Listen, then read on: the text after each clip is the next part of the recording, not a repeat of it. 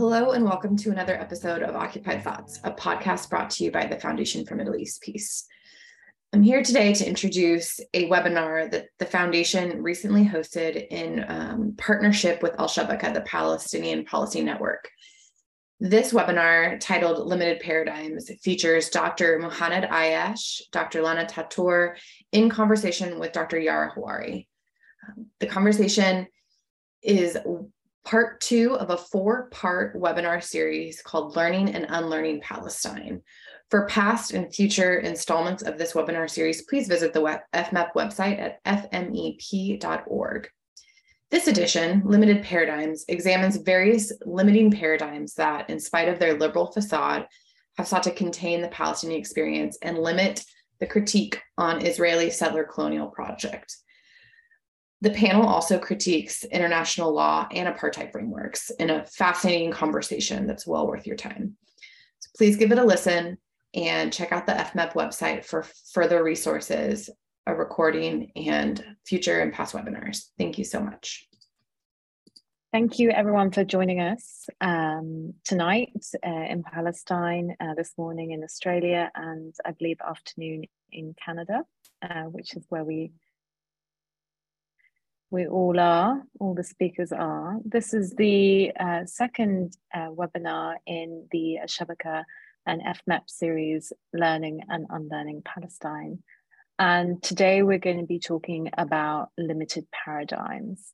So we're going to be looking at various paradigms that, in spite of their liberal facade, have actually sought to contain the Palestinian experience and limit critique on the Israeli settler colonial project. And joining me to discuss this are two brilliant scholars and colleagues, Dr. Lana Tatour, lecturer in development at the School of Social Sciences, UNSW Sydney. Lana, what does UNSW stand for? University of New South Wales. Okay, thank you. University of New South Wales, Sydney. Lana works on settler colonialism, indigeneity, race, citizenship, human rights, and the Middle East, with a particular focus on Palestine and the Israeli regime. And our second speaker is Dr. Muhannad Ayash, Professor of Sociology at Mount Royal University in Canada. Muhannad works on settler colonial sovereignty, decolonial sovereignties, political violence, and social movements with a focus on Palestine and the Israeli regime. So thank you to both of you for joining me across these massively different time zones. I'm really, really excited to have both of you on this webinar because I deeply respect your work in general, but also because I think your particular insight on this topic is critical. Now, we know that in Palestine, there has been no shortage of paradigms and frameworks thrown at us. And in some cases, as Palestinians, we've adopted them and found strengths in them. And in other cases, we've had to navigate their limitations. So I want to start with the dominant framework in which most mainstream spaces, NGOs, human rights groups, academia, etc., has adopted as a prism through which to analyze and talk about Palestine. And that is international law. Now, of course, we're not lawyers, neither are we necessarily international law specialists, but as Palestinians, we all come very well versed in international law, and we've had to be.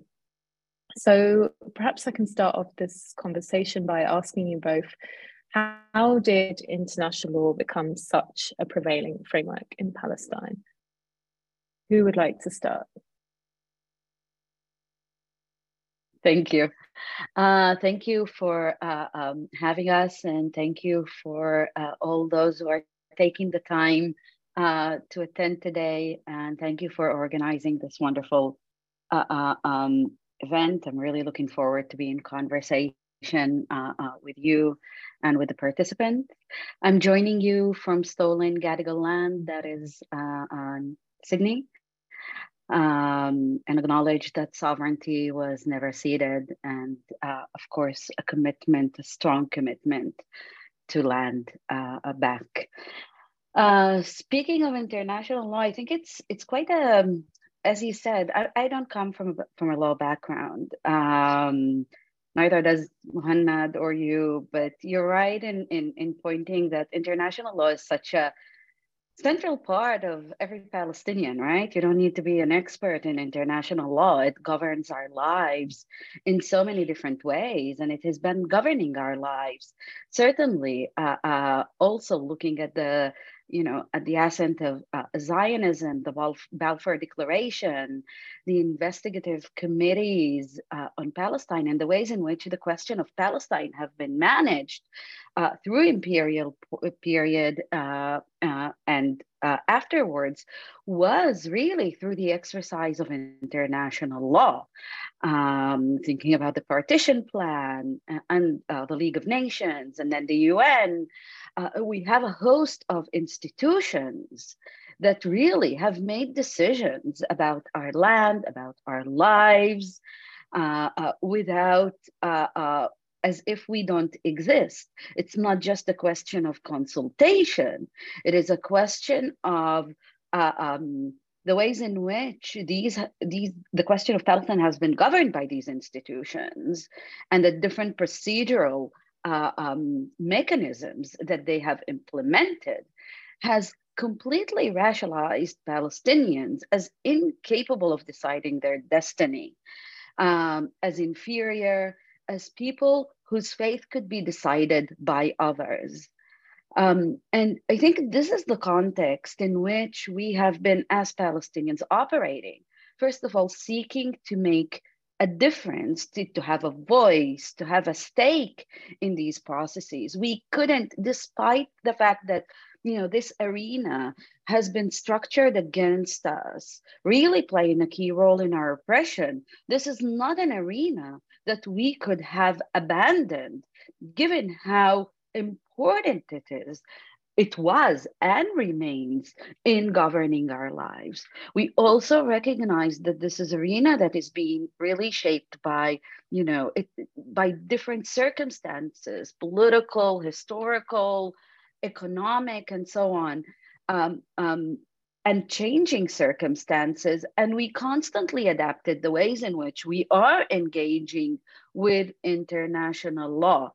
And I think here the 60s and the 70s are really a key turning point where we as Palestinians, the Palestinian Liberation Organization, really sought recognition, but not within the framework necessarily of the liberal recognition that we know today, in seeking legitimacy and place within really an environment then that had so much hope in the UN with decolonization and anti-colonial movements, taking, really trying to change the ways in which international order is structured. And we were part of it. And there is the famous Arafat speech in the UN, and there is the famous resolution on Zionism is racism. And we managed to make really some significant achievements in this period through our allies. Today, we are in a different, and maybe I'll finish with that because I know we have,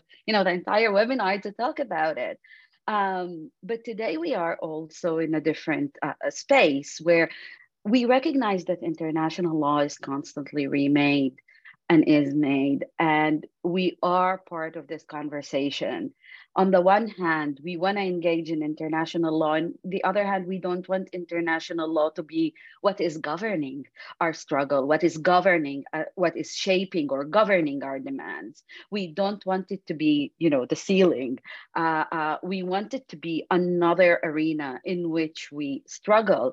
And I think that the contestations that exist today within the Palestinian liberation movement or solidarity movement around meanings of what is apartheid, or how can we understand apartheid or indigeneity, and so on and so forth, are part of really our attempt to shape international law and to struggle on the ways in which it gives meanings to our struggle, but also putting boundaries to the ways in which it can impose itself on us in a really, really compromising way. And also recognizing that international law is not necessarily always on the side of the oppressed. So it is an arena of also contestation with imperial and colonial and racial capitalist powers who are also engaging, and oppressive, right-wing groups who are engaging also international law, as well as engaging international law in its struggle. So it is not necessarily a tool only of the oppressed, it's an arena of contestation.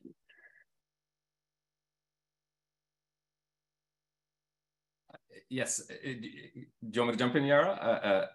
Yeah, go ahead. So first of all, thank you so much for inviting me and for organizing this. Thank you to the Al Shabaka, to the Foundation for Middle East Peace. It's an absolute pleasure to be on this panel with people whose work I certainly admire, both of yours. So I'm really happy to be here. And first of all, I would also like to acknowledge that I'm speaking to you today from the homelands of the Niitsitapi, the Blackfoot Confederacy, the Siksika, Piikani, and Kainai, the Iahe Nakoda and the Tsuut'ina nations.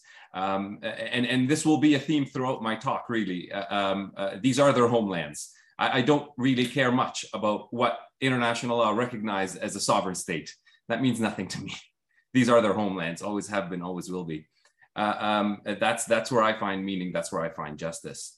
And really, I have nothing to add to what Lana said. I totally agree with everything she said there in terms of how it came about that we use international law. And I want to be clear that I wholeheartedly support all legal scholars, particularly Palestinian legal scholars, anti-colonial and anti-racist legal scholars, and activists and lawyers who have done a tremendous work in entering this arena and trying to affect change to advance the Palestinian struggle through this arena. There is some openness in this arena. And it should be approached like other arenas in which we carry out our struggle. So I wholeheartedly support that. But I also want us to have a sober assessment of what this arena, where this arena is. So let me start by just a very quick quote from the recent United Nations Independent International Commission of Inquiry on the Occupied Palestinian Territory. So this is the commission report that then led to the the UN General Resolution to then ask the International Court of Justice to take to advise on the legal consequences of the occupation. But let me just quote from. So I mean the report is good, but let me just quote this to show us where we are. So this report in 2022 is 74 years after 1948, 74. It's 55 years after 67. The the quote unquote, sort of radical conclusion of this report is, and I quote, "There are reasonable grounds to conclude that the Israeli occupation of Palestinian territory is now," I'm emphasizing the now, they don't emphasize, "is now unlawful under international law." International law is an arena that is just now starting to say there is grounds to think that what has been happening for 55 years of brutal military settler colonial occupation, of 74 years of settler colonial conquest, of over 100 years of brutal Zionist aggression and colonization of the land of Palestine, they're just now thinking it might be illegal. That's where we are in that arena. So I'm not celebrating that. I'm not celebrating that as a huge, validation of us. We've been saying these things for over 100 years. We don't need the validation of international law to know that what we're saying is the truth. Now, again, approach this arena, work within it, use it to dispel Israeli propaganda, of which there is plenty. So again, and even the commission report that I'm citing from has some good information that can be used by activists. I'm all for that. So please don't misunderstand me. But, part of the language in this report as well, there's this constant talk about, it's throughout the document, things that are happening now are quote unquote leading to permanent occupation and annexation. What leading to? It's been that since 1948. It's these sorts of little points that sometimes go unnoticed, I think, by many commentators and some activists even, that need to be highlighted so that we have, again, a sober assessment of what this arena entails, where we're at in it, and how much we should expect from it. So I'll end my first comments there. Thank you. Yeah, thank you both so much for that. And Lana, something that you said really struck with me, that this is, also an arena that has been structured against us, and then we kind of always assume that it's going to be on the side of the oppressed. And I think for the last 3 decades, so much energy and hope has been placed in international law by Palestinians and Palestinian civil society. And I think we're reaching a point now where Palestinians are completely disillusioned and frustrated with it, because the material gains have been so limited, and also because we're seeing, and this is down because of implementation, but we're also seeing it's also about political will of the powerful states. And we just have to look at the West's reaction to Ukraine and Russia's invasion of Ukraine, and I think for Palestinians, like, it's really when we talk about international law, we also are talking about the bare minimum. We're not talking about like a ceiling, we're talking about the very bare minimum. And international law, it doesn't account for the most part, it doesn't account for colonial situations. And why is that? It's because the majority of people who were behind international law and international law conventions are former colonial powers or current colonial powers. And so the provisions for colonial situations, for settler colonial situations within the international law are incredibly limited, and do not give much power to colonized or indigenous people. And that's not by coincidence, that's definitely by design. But before we talk about colonialism and settler colonialism, I want us to think a little bit about what I said earlier about Palestinians sort of seeing international law as the bare minimum. What does this tell us about the limitations of international law? How far can we go with international law?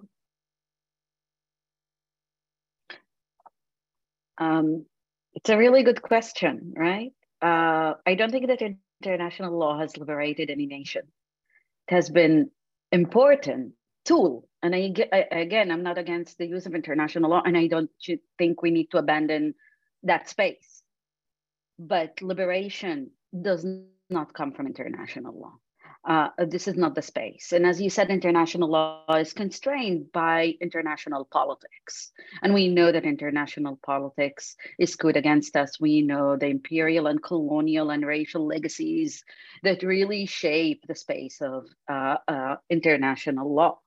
And as you said, it's not coincidence that international law doesn't address, it would recognize settlements in an occupied territory, right, as illegal, but settler colonialism per se is not illegal. And that goes back to Muhammad's, the way he started his talk. Well, I don't care what international law says. This is the land of the First Nations in which I am in. I don't care if it's recognized by international law or not. And I think this is the key point. The key point is, what expectations do we have from international law?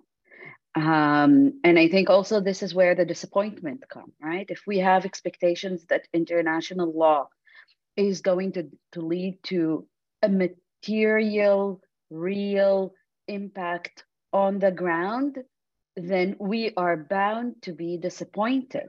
But if we understand international law as a space where sometimes we can make gains, in which we can mobilize in our struggle in certain spaces, then our expectations are not, as high in the ways in which we understand what are the limits of international law, but also put our own boundaries to what international law should make. So I'm thinking about, and maybe we can go into the critique of the apartheid understanding under international law later, but I'm thinking about the the apartheid reports, both by human rights organizations and by the UN, and there's a difference in the ways in which they understand apartheid.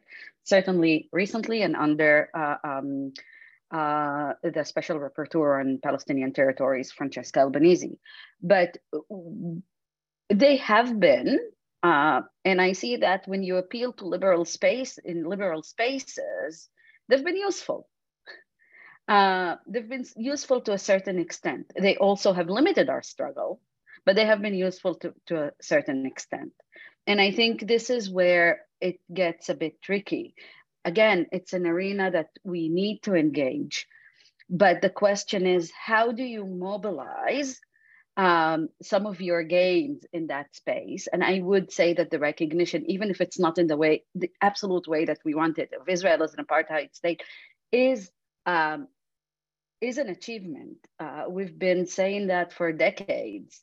But also, where do we not let that define our struggle? And how do we keep pushing for reinterpretations of international law that fit our agenda, rather than work within the space that international law creates? So us also as shapers of international law. Yeah, and again, and I agree with what Lan is saying. I'll add this. You know, to me, the main limitations of international law are twofold. There are a few, but I'll focus on two. Number one is that it does treat mostly these actions by the Israeli state or any other state committing these kinds of crimes. It views them as purely criminal problems. You know, one of the courts, the other one, not the one that I just named, the other one, the International Criminal Court. It only, as far as I know, it only treats crimes as committed by individuals, not even by states. So it doesn't actually address political context. So it doesn't address the larger questions of settler colonialism and the political structures that underpin Israeli settler colonial conquest of Palestine. So that's one major limitation. The other major limitation well, there's three, sorry. So the other major limitation is enforcement. It all depends. International law cannot be enforced except through basically the Security Council. And the Security Council is purely political, as is international law, because it can't be enforced. So even if we do get rulings in our favor, I'm not holding my breath that the Security Council will act on them, because the last thing that the Security Council does is act on principle. It does not. It acts purely in the self-interest of the American imperial hegemony. And then the third limitation of international law is that it does not speak to justice. There is an important, I may not be a legal scholar, but I do study philosophies of law, which are just as important. I'm sorry, but legal scholars don't hold a monopoly over discussions about the law. Other scholars and everyday people affected by the law have every right to intervene in these discussions. From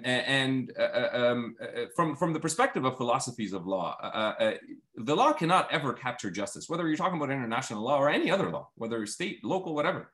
It cannot actually capture justice. Justice is always something that exceeds law. Law tries to claim as if it does capture justice, as if it does in its enactment, fulfill justice. And in some cases it can partially, but justice is always something that exceeds the law. And we've seen this throughout human history in all sorts of contexts where people oppose unjust law through the name of justice. The reason they're able to do that is because the law cannot capture justice. The case of Israel is ripe with such examples. And to me, justice is a much more, has a much greater potential for proper radical transformation, because that is what is needed here. You can't fix this problem by slapping Israel on the wrist. Nobody's doing that, by the way, to be clear. But even if people were, slapping them on the wrist won't resolve any of these issues. And we'll get into that in more detail as we discuss the paradigm of settler colonialism. But justice is something that is experienced in people's everyday lives, in people's suffering under these state violences that they experience on a daily basis in Palestine, on their aspirations for freedom, what they understand justice to be. That's That's where justice is located, not in these courts. So I follow that. I follow that as our potential for true liberation, for a true understanding of the problems that are, or of the structures of violence that brutalize Palestinian lives, and then as the path for potential decolonization of Palestine and indeed the whole region. So to me, those are all parts of the three main limitations of international law, and why we should always view it, in my opinion, as a strategic arena, as an arena where we deploy strategic moves in order to advance our cause, but we must continue basing our struggle in the lived experiences of people and their calls for justice, not the law. If I can just add about on that for like 1 minute, I think it's really important. And I always, it takes me back to a key text that was written years ago, before the whole discussion on apartheid, etc., by Ms. Nakato and Karim Rabi' on the limitations of law, of international law. And they have warned on the ways in which international law have been really reshaping the discourse of social, the solidarity movements and of the struggle for Palestine. And they've talked about the ways in which international law is turning the Palestinian question into an issue of rights. And I think this is really, really key intervention and key point. And goes again to that tension between liberal rights and what does it mean to understand Palestine through a liberal frame. And we've done that for so long, especially, the 80s liberal peace. And now we're talking about citizenship for all, which is another liberal frame, and so on and so forth. And between thinking about Palestine as a colonial question that requires decolonization. Lana, thanks for sharing that last point. And Mohammed, the point on justice is so important, and I want us to maybe unpack that a little bit later in the discussion. But moving on just a little bit. So one of the main paradigms that the international law has given us is that of military occupation, and of course, everyone knows very well the term OPT, the Occupied Palestinian Territories, referring to just Palestinian lands that were occupied in 1967.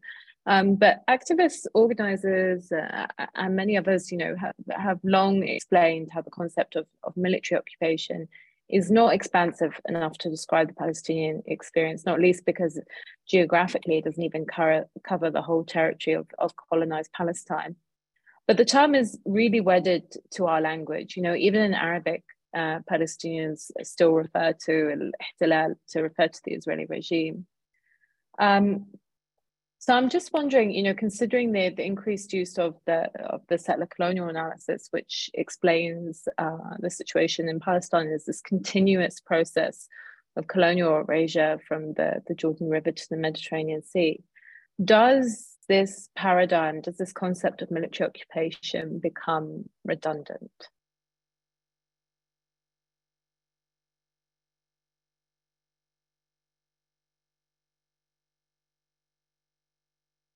Go for it. Did you want to switch it up?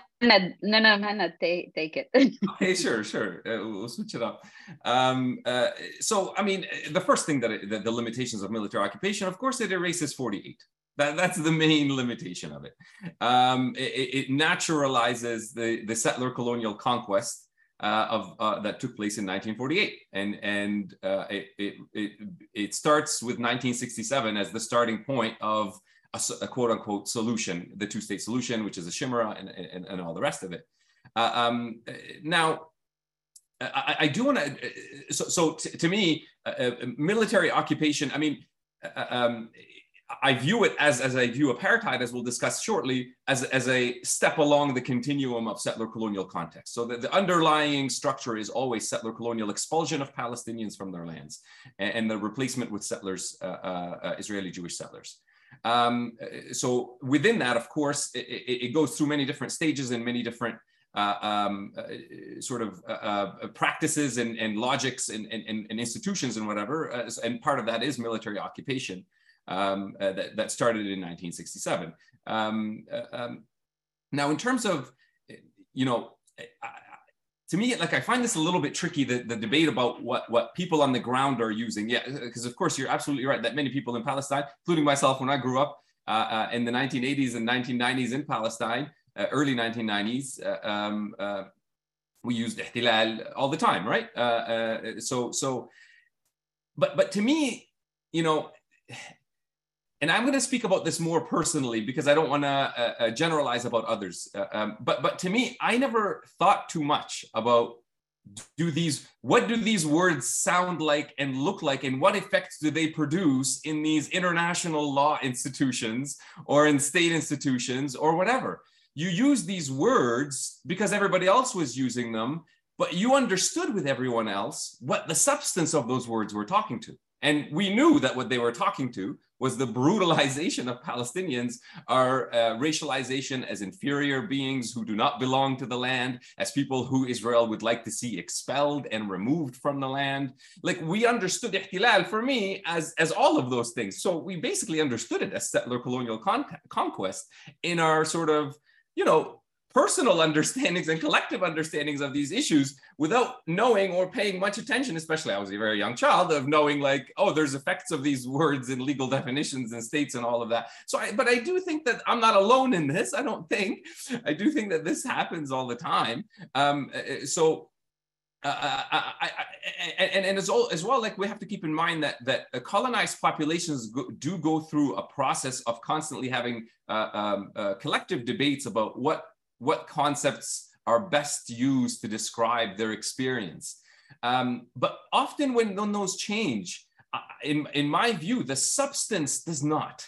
The substance does remain focused on how we are racialized as inferior beings, on how Israel wants to expel us and remove us. Like, I didn't need to read academic articles or read international law to know from age 8 that Israel does not want me there. It was so obvious to me that they don't want me there, or my family there, or anyone else who was Palestinian. Like, that's just so obvious. So I do want to warn against applying the way we understand these words to do have important effects. So we should have these debates in these institutions such as international law, but distinguish that a little bit from the words that are used on the streets to describe our experience, because often when we get to the definitions, we'll find that what they're talking about is very different than what that term has come to look like in a state discourse or an international institution. So. Mohanad, that last point is so spot on, because when if you interrogate someone in Palestine on the street, or perhaps that's the wrong word to use, but when you converse with someone on the street about what they mean by ihtilal, they will explain to you this is a continuous process of erasure, and perhaps not in those terms either, but they will talk about an-nakba al-mustamirra, and the meaning and the understanding behind it is a lot deeper. And I think most Palestinians, when they use the word ihtilal, occupation in Arabic, they're not thinking of it in that sort of very limited international law framework. Lana, go ahead. I don't have much to add. I think, that point was absolutely a key point. The gap between the ways in which Palestinians articulate and understand their reality and international law. And this is the gap that we really need to tackle, right? And we need to recognize, and we need to keep emphasizing and keep pushing, make it visible, and keep pushing international law to take seriously. And I'm saying international law, but I'm talking about human rights experts, about human rights organizations. So when I say international law, it sounds really abstract, but it has, agents made of institutions and people. So when we say that this gap exists, it doesn't exist out of the blue. It's not a natural gap. It is a gap that is being made and remade by people, by the international human rights community, who is not attentive to the local discourse or discourses in Palestine. And I think this is where we see, this is where we see also, and that's not unique to Palestinians, but we see the frustration with human rights. Not just about that it's not bringing in real material, change, but it is also about the elitist nature of human rights work that leaves the ordinary people who are experiencing settler colonialism, occupation, apartheid, segregation on a daily basis, as either treating them as databases for their reports, but not as those who need to, not as discourse producers, not as shapers of these reports, but as the material that is being used for these reports. And I think, here I think Muhannad's point is really crucial, and we need to keep holding human rights organizations accountable. The fact that they're saying apartheid is not enough. How are you engaging with people? Where do people fit in your work? Are you speaking over people, or are you speaking with people? And again, the database versus the shapers. And I think, so thank you, Muhannad, for this. Lana, I want to stick with you a little bit, seeing as you started talking about apartheid, and we know, apartheid has gained momentum. The term apartheid has gained momentum recently in the context of Palestine because these various human rights groups that you mentioned have started prescribing the Israeli regime as such. But it's actually been, a framework or a prism that has long been used to describe the situation in Palestine. It's got this long history in Palestinian discourse and intellectual production, which was forged by the solidarity with the Black struggle in South Africa, and the recognition of very similar structures of oppression.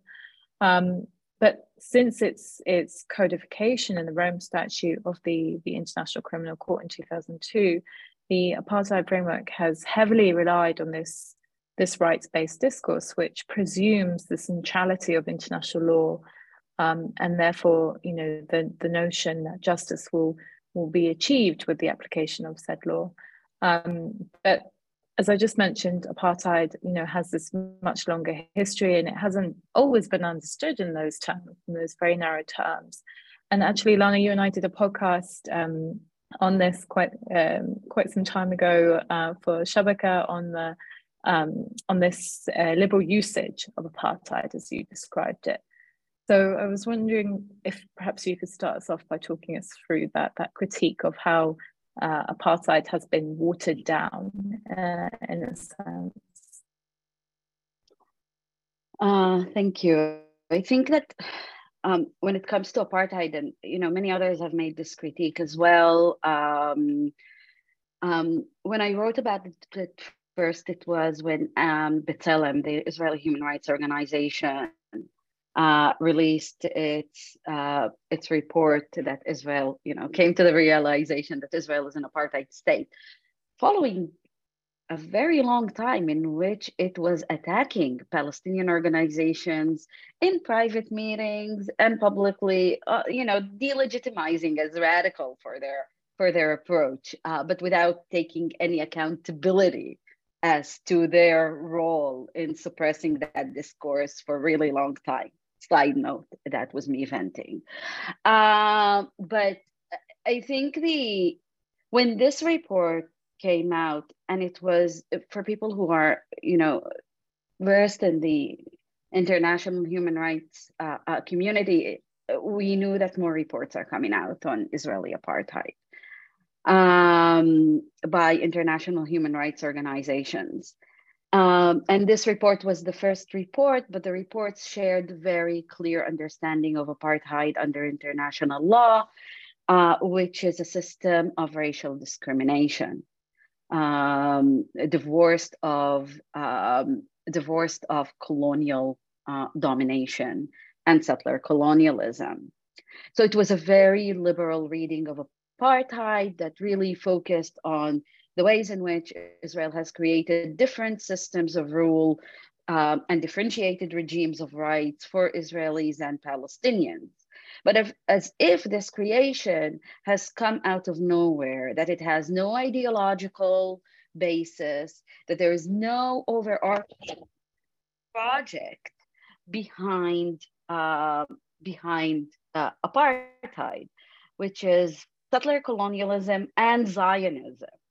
And I think probably Mohanad will speak more about settler colonialism, but what I want to say is, looking at all the critiques that were made since the B'Tselem report, it is remarkable how much power we have had as Palestinian solidarity movement, as a Palestinian movement, as Palestinian activists, Palestinian scholars, in really intervening in that discourse and putting a very forceful objection to the liberal framing of apartheid as a liberal question. And we see this impact in the recent reports that have been published by the Special Rapporteur on Palestine, Francesca Albanese, and her talks and her statements, which link directly apartheid as to settler colonialism, and seeing settler colonialism as the overarching framework in which apartheid is taking place. I would add also occupation is taking place. So, you know, this critique had influence. We had an influence of the ways in which some of this discourse is starting to change within institutions, where now I think our next forefront needs to be is about Zionism. Settler colonialism is good, but the question is, how do you read settler colonialism? If you read settler colonialism without a critique of Zionism as a colonial and racial movement, then we have gone only so far. We don't want liberal reading of settler colonialism. We want, we want to tackle the core, and that's the Zionist project. I want to see the organizations push for a recognition of Zionism as racism. I want them to really see in international law, taking in by international organizations and so on and so forth, taking the apartheid discourse to the next stage and linking it to Zionism. Because as long as Zionism remains a legitimate project, settler colonialism remains a legitimate project. There is no way around it. You don't have Zionism without settler colonialism. I know that Peter Beinart is trying. It's impossible. It is impossible. So I'd like us to now start pushing towards that direction. Again, building on our intellectual legacy, and this is also work that Noura Arikat has been doing. She's done fabulous work on, recovering some of the work that Palestinians have done around their racism around the resolution racism is, Zionism is racism, and talking about this. So we have an impact, and I think we can now start pushing the discourse a bit further on this. Yeah, and I just one of the things that I absolutely loved about what Lana said is that we don't just concede these concepts to their liberal, the liberal version of them, right? Like we don't just say, well, they've ruined apartheid, they've ruined settler colonialism, I can't use it anymore. Don't do that. I don't like that approach. Like, let's continue to claim those for what they, establish the meaning of those things for what they actually are, not the liberal diluted version of them, which is always comes in to basically maintain the status quo. And also building on what Lana is saying, we see this all the time.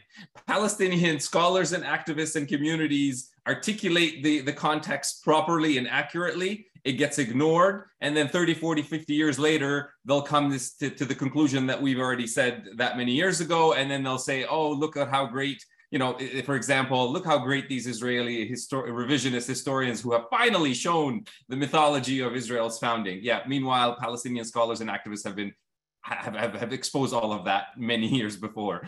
But obviously we exist within a racialized epistemological order of things where we're always going to be mistrusted or seen as prone to exaggeration or being unscientific and all the rest of all of that racist discourse that is part and parcel of Zionism and colonial modernity. So yeah, continue to listen to Palestinian voices because they're the ones that are bringing you closest to reality. Not because they're culturally Palestinian or nationally Palestinian, but because they are the ones experiencing these structures of violence and understand them in intimate ways that no one else does. So that's a really critical point. And in terms of how I theorize or conceptualize apartheid, you know, many other scholars have done this, like Mahmoud Mamdani and many others that have situated apartheid within the larger structure of settler colonialism, had convincingly showed how apartheid sort of appears, I call it in a recent journal article, a kind of a holding pattern, where the settler colonial conquest kind of cannot, you know, explicitly on a mass scale expel the indigenous Palestinians, and therefore apartheid comes in to kind of cement and naturalize the settler colonial conquest through mass expulsion that already happened, and sort of engage in more slow forms of annexation and expulsion, setting the stage for a future event of mass expulsion. Because on the road that we're on and following Zionist ideology, they've been telling us this implicitly and sometimes explicitly that they do want us gone, that they do want the entire land to be majority Israeli Jews, with Palestinians making up something like 15 to 20%, no more. And so I view apartheid as a kind of a holding pattern within that larger structure of settler colonial expulsion. And without getting into the sort of nitty-gritty details of settler colonialism and what makes settler colonialism, it is in its basic form a structure of expulsion, a structure of the violence of expulsion. It continuously must expel the native indigenous Palestinians in order to create Israeli Jews, as I would call masters and lords of the land. And that's a critical part of Zionism. Zionism is not an ideology that can be redeemed. It is irredeemable. De-Zionization is the only path forward for decolonization. Again, we're not the only ones saying this. Many critical anti-colonial scholars have said the same thing as well, non-Palestinians. Zionism can only be a project that operates on raciologies and racial thinking that are part and parcel of colonial modernity, that situate Israeli Jews as the superior race to the inferior Palestinians, and cannot but produce what I would call masters and lords of the land. You can't redeem a relationship with a person that starts the relationship by saying, I am your master and lord. There's no dialogue. There's no conciliation that can happen with this. Fanon saw this many decades ago. Other indigenous activists and theorists have saw this many decades ago. And I would warn here as well on the sort of discourse that paints the problem of Israel as if it's a problem of just ethno-nationalism. You know, Israel is now an issue because it's now like Hungary, and we just turn to civic nationalism and that'll resolve everything. But the problem with that approach is that settler colonialism is not resolved through civic nationalism. We have cases of settler colonialism where we can look at how that doesn't work. Indigenous scholars and activists have said that civic nationalism in a place like Canada did not at all advance decolonization. In fact, it just became another tool by which indigenous communities were robbed of their sovereign claims. You know, and that's the critical part of also settler colonialism. It is always the erasure and elimination, not just of individual or individual and collective bodies, but also the elimination of indigenous sovereignty. And I don't understand sovereignty here in the strict Euro-American sense, I understand it as a sort of a concept that denotes this very complex relationship that people form between land and people, which appears in many different forms, the Euro-American version of it being the sort of most destructive as far as I'm concerned, and not the one that should limit our understanding of sovereignty. So in addition to human rights as well, and going back to the limits of this discourse on civic nationalism, which is based on the notion of human rights, we're not asking just for human rights. We've been asking for decades for political sovereign rights, because that's what we are. And that's not in a zero-sum game. Our political sovereign rights do not mean the displacement of Israeli Jewish sovereign existence on the land. It just means a different form of sovereignty that needs to be radically rethought and restructured. Thanks, Muhannad. And you know, one of the key points that you both mentioned that I want to highlight is that, you know, using the term apartheid is not about equality. That's a liberal reading of apartheid, which sort of boils down the issue to this, you know, one person, one vote. If everyone had the vote tomorrow, it would certainly not end Zionist settler colonialism. And we can look at the case of South Africa as an example. You know, they ended political apartheid, but economic apartheid still very much exists, and the lands and the wealth of the country still sits in the hands of a very small minority of settlers in South Africa. And so, you know, a more radical understanding of ending apartheid or establishing an anti-apartheid movement has to be at its core, you know, about decolonization. And there are many different pillars to decolonization, and this is an ongoing discussion among indigenous peoples and among Palestinians of what decolonization means and what it looks like. But we already mentioned, you know, some of those core pillars. You know, Muhannad, you mentioned, you know, de-Zionization as a core pillar of decolonization, and justice, of course. And importantly, the repatriation of indigenous life and land, and that sort of tends to be overlooked, especially in this day and age when the word decolonization is thrown about in liberal circles as this metaphor, as indigenous scholars have described it, rather than a very real and material process. I'm going to turn to some of the questions now, even though I would love to keep chatting, because this is it's so great to be in conversation with both of you. But there are quite a few questions that perhaps, I think some of them we've already answered, but perhaps we can make our way through some of them. Although some of them are very legal, so perhaps I'm wondering we might skip past this one. So there's one question here about something which we just mentioned about this sort of citizenship for all approach, and it being described as liberal, and a decolonization approach, which would be something else. Would successful decolonization lead to an illiberal outcome, something other than a one person, one vote democracy? I think maybe if Muhannad can take because I think what he was talking about towards the end really links to this, and then I can, if he can expand on that, because it was really interesting, and then I can jump in. Sure. So relating to the sort of what I was talking about at the end in terms of you know, the move to civic nationalism not being a solution, right?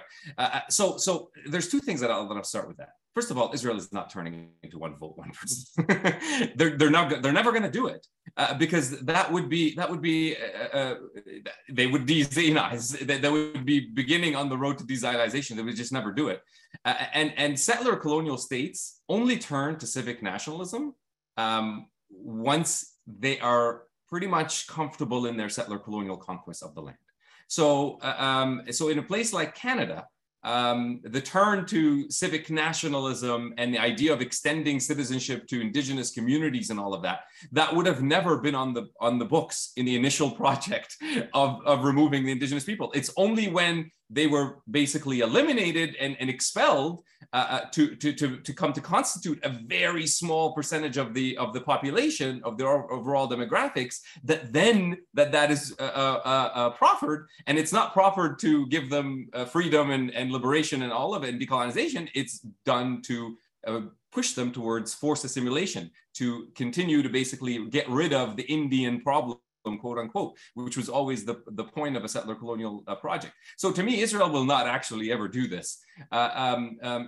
But even if it does, in some sort or another, at this state of demographics, let's say, there would be, I'm sure, without de-Zionization, there would be, I'm sure, 1,000 legal maneuvers that they would use to ensure the dominance of Israeli Jews in this context, and their dominance over over the structures of governance and political and economic structures and so on. So there is no, it's not on the corner. It won't happen because it would go against what Israel is designed to do. And B, if it happens without de-Zionization, then it would just be a continuation of settler colonial domination. And so to me, I never understood, like, I don't think that Lana or anyone is saying a decolonized democracy would not be one man, one person, one vote. Sorry, one person, one vote. It could be that, but that's not the definition of democracy. One person, one vote. That's not enough, and it's certainly not enough for decolonization. It involves much more radical transformation of our systems, state structures.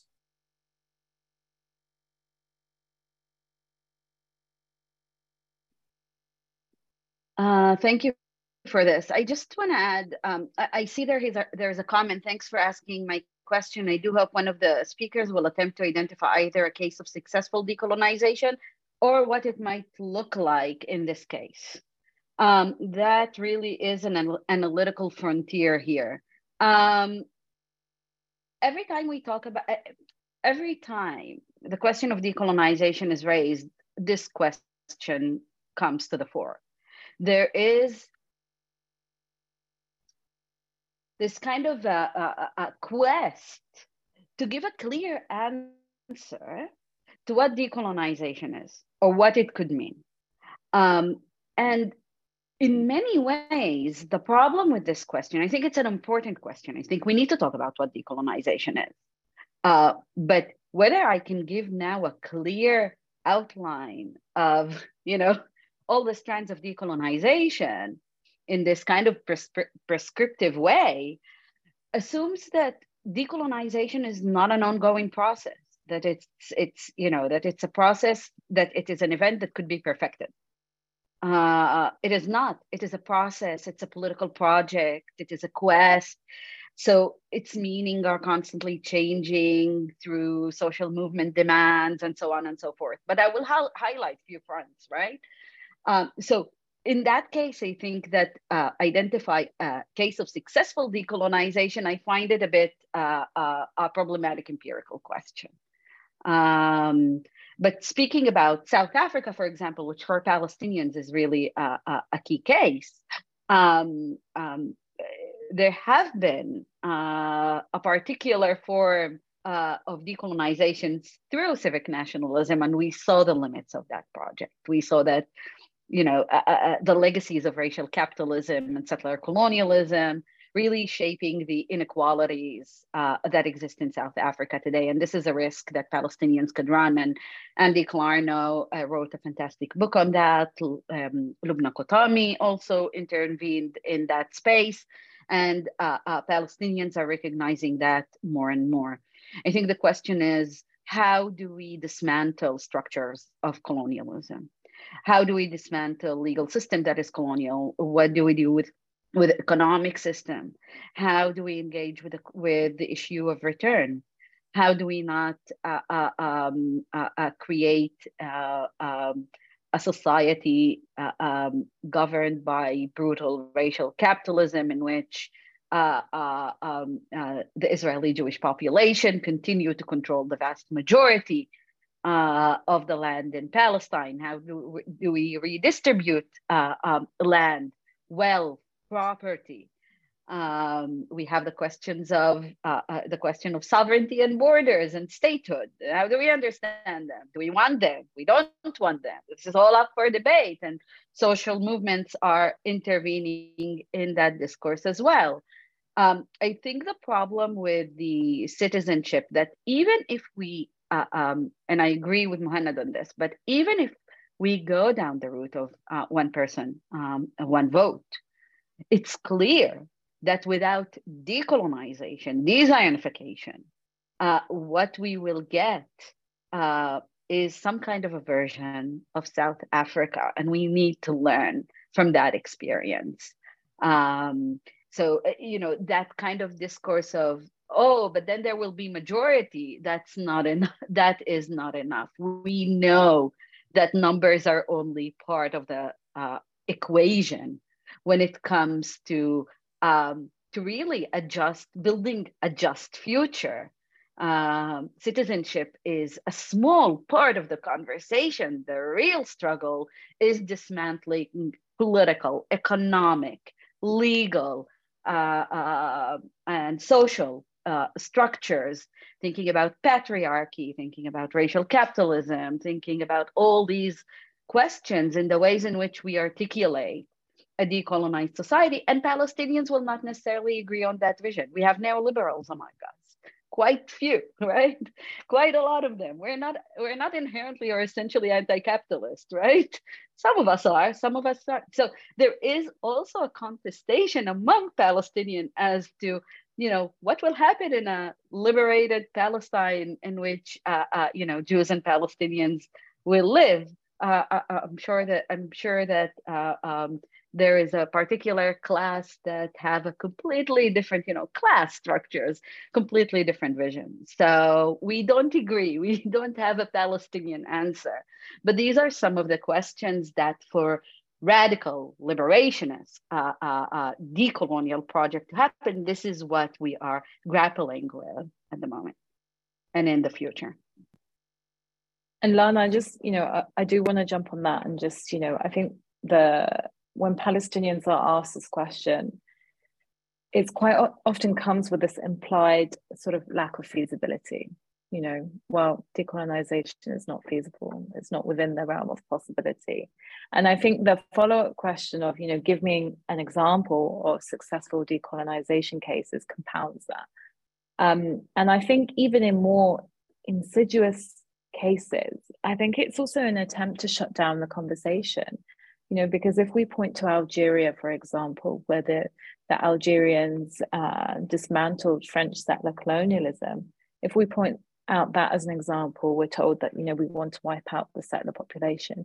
Or if we point to South Africa, as you mentioned, we're told that we want to create a minority settler population. So it's almost, I think that question is deeply problematic and almost attempts to push us into a corner that we can't come out from. And I think, you hit the nail on the head. This is an ongoing process. Decolonization is not something that's going to happen as an event. It's not going to happen tomorrow. It's going to take time. And there are pillars of decolonization. And I think it is for Palestinians to identify and to decide on those pillars. And this is something that will take a long time and will not be agreed upon, and that will require a lot of hard work, and it will be a painful and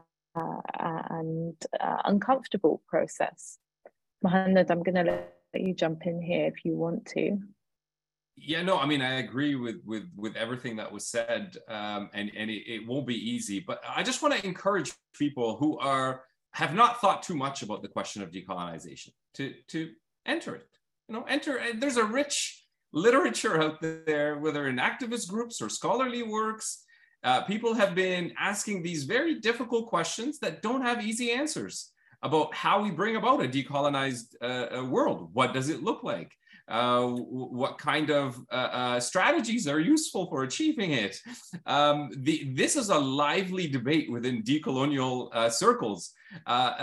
So for those who have, think of decolonization as some just pie in the sky type of thinking, or too too unmoored from reality. It's far from it. It's actually the only one that, as far as I'm concerned, is moored in reality. It's the one that's seeing the situation as soberly as possible, and trying to think of and calling it unbearable and unlivable for the world's majority, not just for Palestinians, and trying to find ways to deal with that and address it. So there's no agreed universal answer on what decolonization looks like. It's a lively debate. There are many discussions about what it involves, but the first thing that you need to know is that you have to be ready for a whole lot of unlearning to really understand this world of decolonization, because the majority of people are, of course, their worldview, their symbolic universe, which is not just some natural thing that drops from the sky. Symbolic universes come along with all social structures, and colonial modernity has been establishing political and social and economic and legal structures for many, many years. And that has come with a symbolic universe that limits what people can see, what they believe is possible, and what they believe is impossible. And you do have to unlearn that symbolic universe in your process of decolonization. So you do have to decolonize yourself. It's not it won't be just enough to say, I think what is happening is wrong. You're going to have to do a lot more critical self-reflection and self-critique to actually reach that goal. Reach goal of entering a decolonial path. It takes effort, it takes time, it won't be easy. And let me just be clear to avoid the stupid questions and accusations, which will come anyway. Israeli Jews actually must be and necessarily have to be part of any real decolonial project. They just can't do it as masters and lords. And they'll have to design us to properly join that path. But decolonization would be a joint effort. Like they would be a definite, it has to be that. But the experience of Palestinians under these structures of violence is the guiding post. That cannot be evaded. And it's not because, again, it's not because we're nationally or culturally Palestinian, it's because we're the ones that experience the brutality of those structures of violence, understand them in ways that Israeli Jews don't, even the progressive ones, and understand our aspirations for what a liberated, decolonized life looks like a lot better. But we can't actually get there and build that decolonized world alone. Israeli Jews would have to join that path.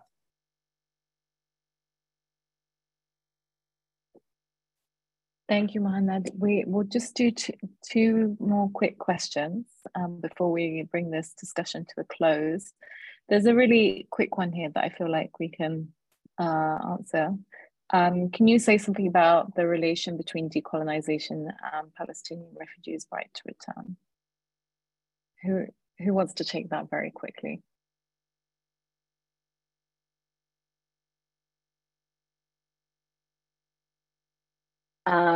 There is no decolonization without return.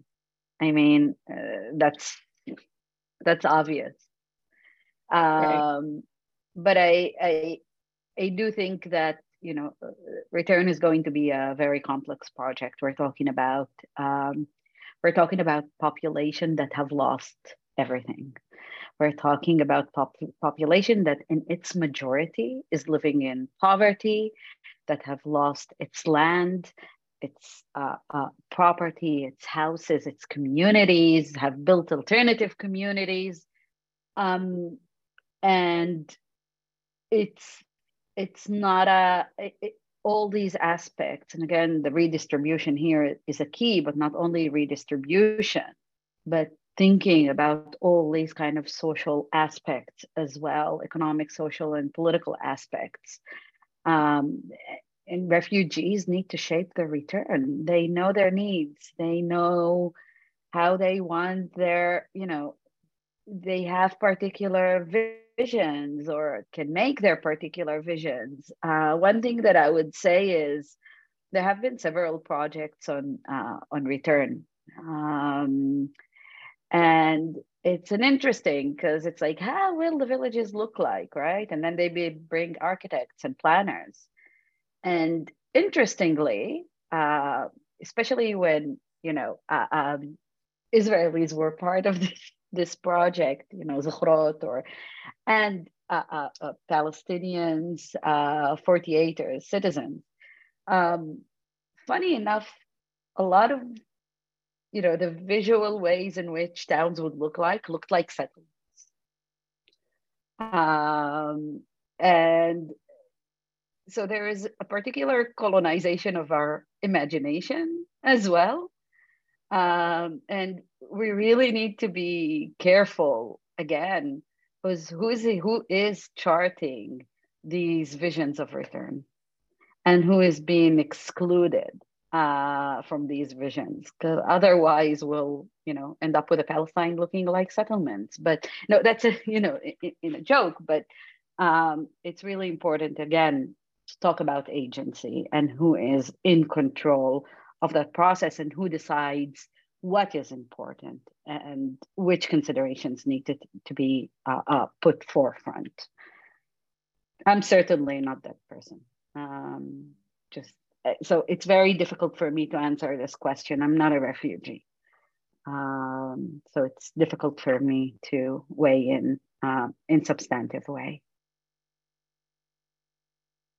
I just want to, I agree with everything Lana said. I just want to also very quickly add, because you hear this a lot, oh, well, it's too complex. They've been, people have this kind of like evasive disposition towards the refugee problem, and they'll use the complexity, and they've been going but there's Palestinian scholars and activists that have gone and spent many months and years with refugees. They know what they want. They know, people can, we have come up with, political systems have come up with solutions to even bigger problems than this one. It's not an impossible one to resolve. So yes, I don't take those as if they're in good faith when people say it's too complex or it's too big of a problem or any of that sort. Yeah.